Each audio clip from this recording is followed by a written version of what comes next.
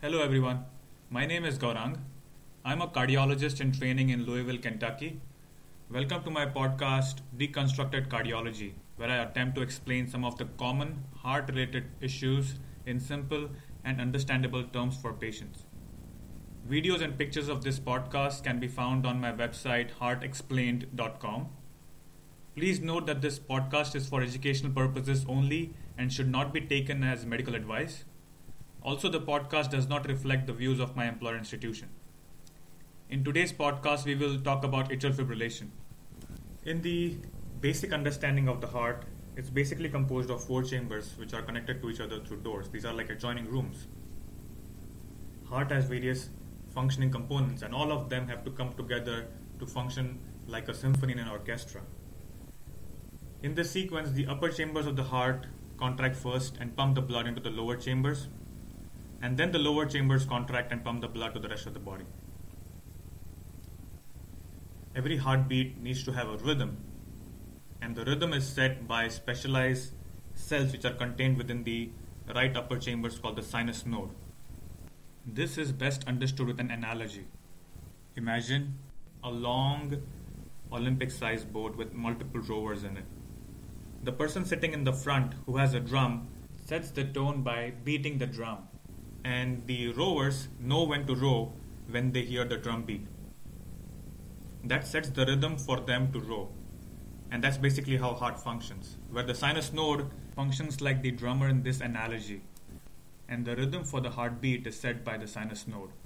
This impulse, which started in the sinus node, then spreads to both the upper chambers simultaneously. Thus, the upper chambers are the first chambers to contract. The electrical impulses are also trying to make their way to the lower chambers. And on their way to the lower chambers, they come across a junction box. This junction box, called the AV node, is the only way the electrical impulses can travel from the upper chambers to the lower chambers electrically in a normal heart. Think of the junction box like a gate that connects the upper chambers to the lower chambers electrically. The junction box works like a border crossing. It screens the electrical impulses, it slows the electrical impulses down, and has the capacity to conduct only certain number of electrical impulses. Just like a border crossing, which can only let certain number of cars through into the other country at any given point in time. Once the electrical impulses cross the junction box successfully, they enter highways that either go to the right lower chamber or the left lower chamber. Thus, both the lower chambers get activated simultaneously, and they contract. The junction box here plays various important functions. One of them is slowing the electrical impulse down. Thus, the upper chambers and lower chambers do not contract at the same time. This is important because, as I mentioned earlier, the blood has to move from the upper chambers to the lower chambers, and then should the lower chambers contract and pump the blood out to the body. It also allows only a certain number of electrical impulses, thus preventing the lower chambers from going really fast if the upper chambers start going fast. This brings us to the next point. Then what is atrial fibrillation? In atrial fibrillation, instead of one single area starting the impulse, multiple areas in the upper chamber start sending out electrical impulses.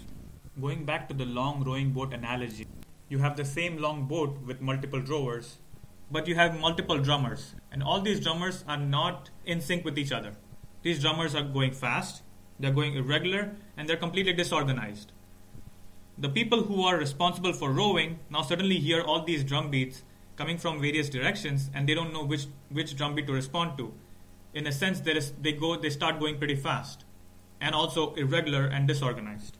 And this is precisely what is happening in the upper chambers in atrial fibrillation.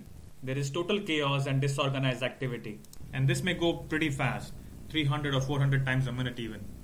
And all of these electrical impulses are being bombarded incessantly and persistently towards the junction box. There is total chaos, as I mentioned, in the upper chambers. But fortunately, the junction box does the job of filtering. It only can allow a certain number of electrical impulses to go through. Nevertheless, the number of electrical impulses reaching the lower chambers goes up. And not only are the number of impulses reaching the lower chambers high, but they are also quite irregular. They do not really have a rhythm that it did when it was functioning normally. Thus, there are fast and irregular impulses getting bombarded into the lower chambers, and the lower chambers start going fast and irregular. This is atrial fibrillation. Thank you.